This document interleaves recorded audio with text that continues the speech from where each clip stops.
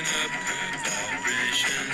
She's giving me the excitations. I'm picking up good vibrations. She's giving me the excitations. Oi! Hey there! Welcome back to my podcast. I am Camilla, your high vibe advocate. Give me 15 minutes and I will give you a high vibe world. I'm taking this wonderful Kabbalah class in Portuguese with Rita Cohen-Wolf, a Brazilian-Israeli woman who does virtual classes from Israel. And today, our topic was O Sono e os Sonhos, which literally translates to the sleep and the dreams. I was actually pretty fascinated by what she said, which was a mix of spirituality from the Kabbalistic beliefs and Freudian psychology, which talked about the role of the id and the ego and the superego, the role that they play in our dreams. So I decided to dedicate today's podcast episode to this topic. One question that she posed to us that left me wondering the answer was whether sleep is meant to rest the body or rest the soul. Like, do we sleep to rest our body or to rest our soul? And it turns out that our body would only need about 20 minutes of rest to recharge. Not to mention that there are numerous times when we sleep many, many, many hours only to wake up still tired and lacking energy. So why would that be? And perhaps it is because our soul didn't get the rest or the energy boost that it needed.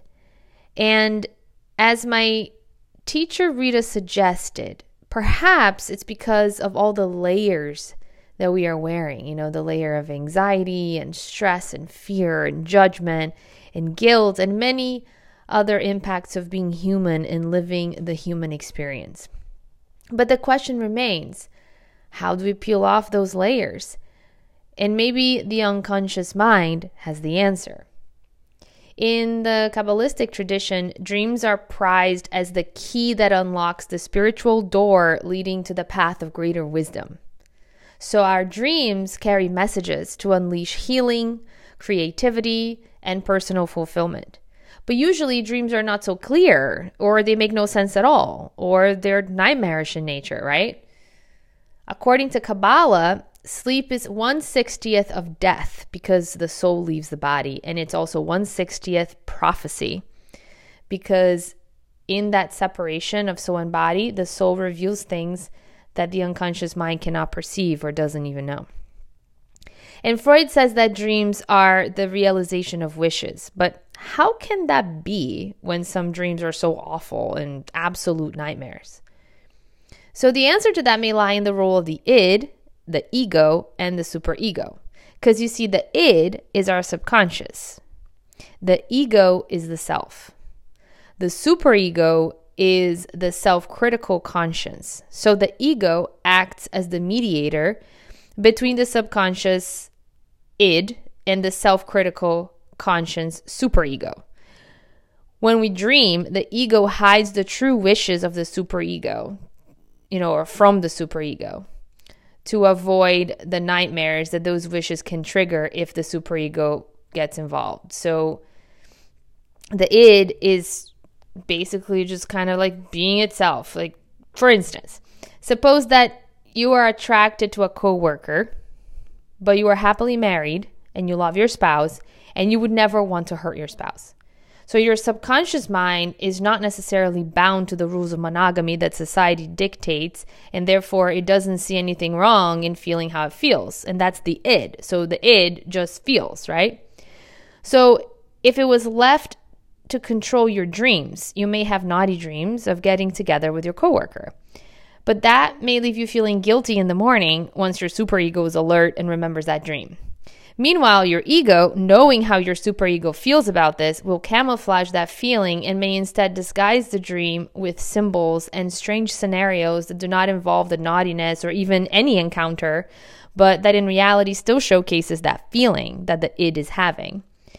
It's just doing what it can for your conscience not to get involved. It's just disguising the id's feelings from the superego. Nightmares, therefore, under this analysis, happen when the superego sees the id's true feelings manifesting in a dream, even despite the ego's best efforts to mediate and disguise them, and it turns them into a nightmare.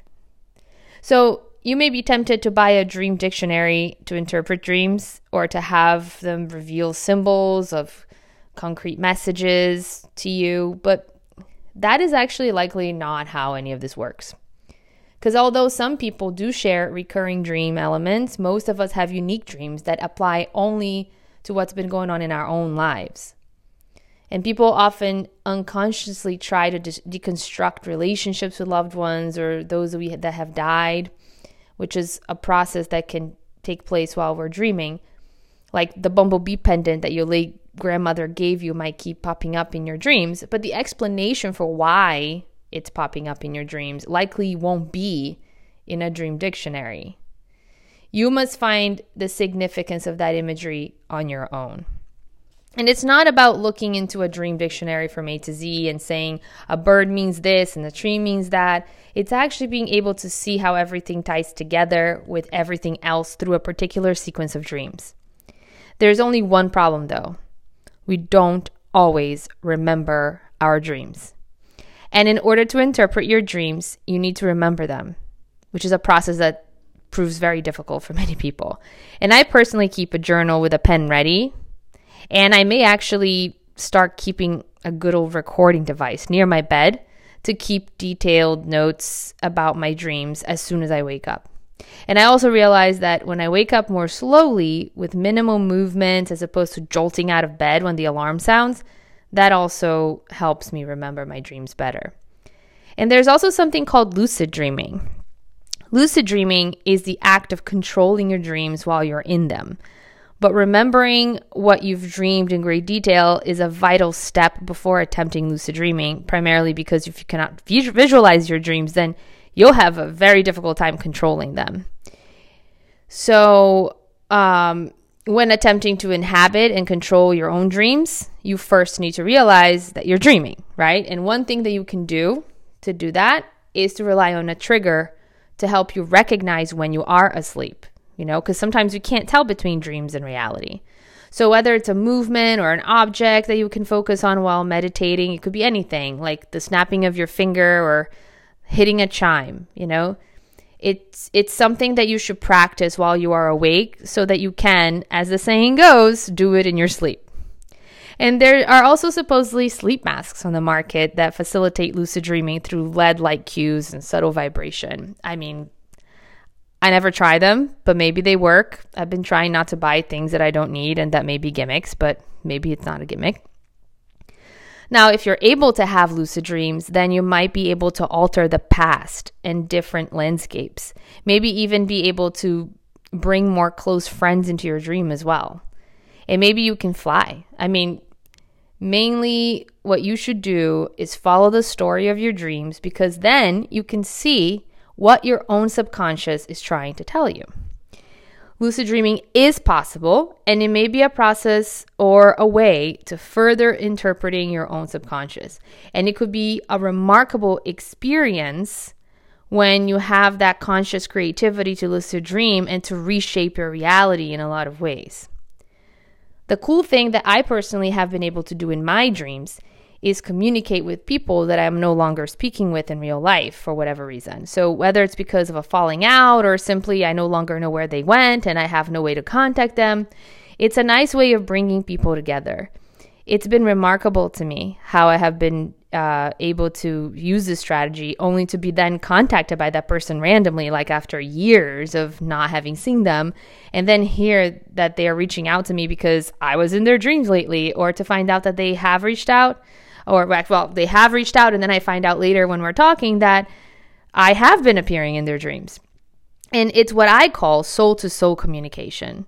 And I personally do it through a type of bedtime meditation. And maybe another time I can actually do a guided version of it for you so that you can see what that's like. And maybe it can help you if you have, someone that you're trying to reach out to, but you don't feel comfortable reaching out to them yet. Or maybe they are the ones that are supposed to reach out to you first because they told you not to contact them. Whatever the situation is, that is a really good way to contact people through your dreams. But to conclude what I have learned today in my Kabbalah class, I learned that dreams are a portal to our subconscious mind and to our soul, and that it is a way to predict or review or even change behavior. And even by doing that, we can also change our destiny. So get on dreaming and start journaling. And that way, maybe you can see patterns and receive messages from your true self, which I'm sure your true self is trying to send you. And that is all we have for today. Thank you for being with me and listening to me and for being a part of my journey.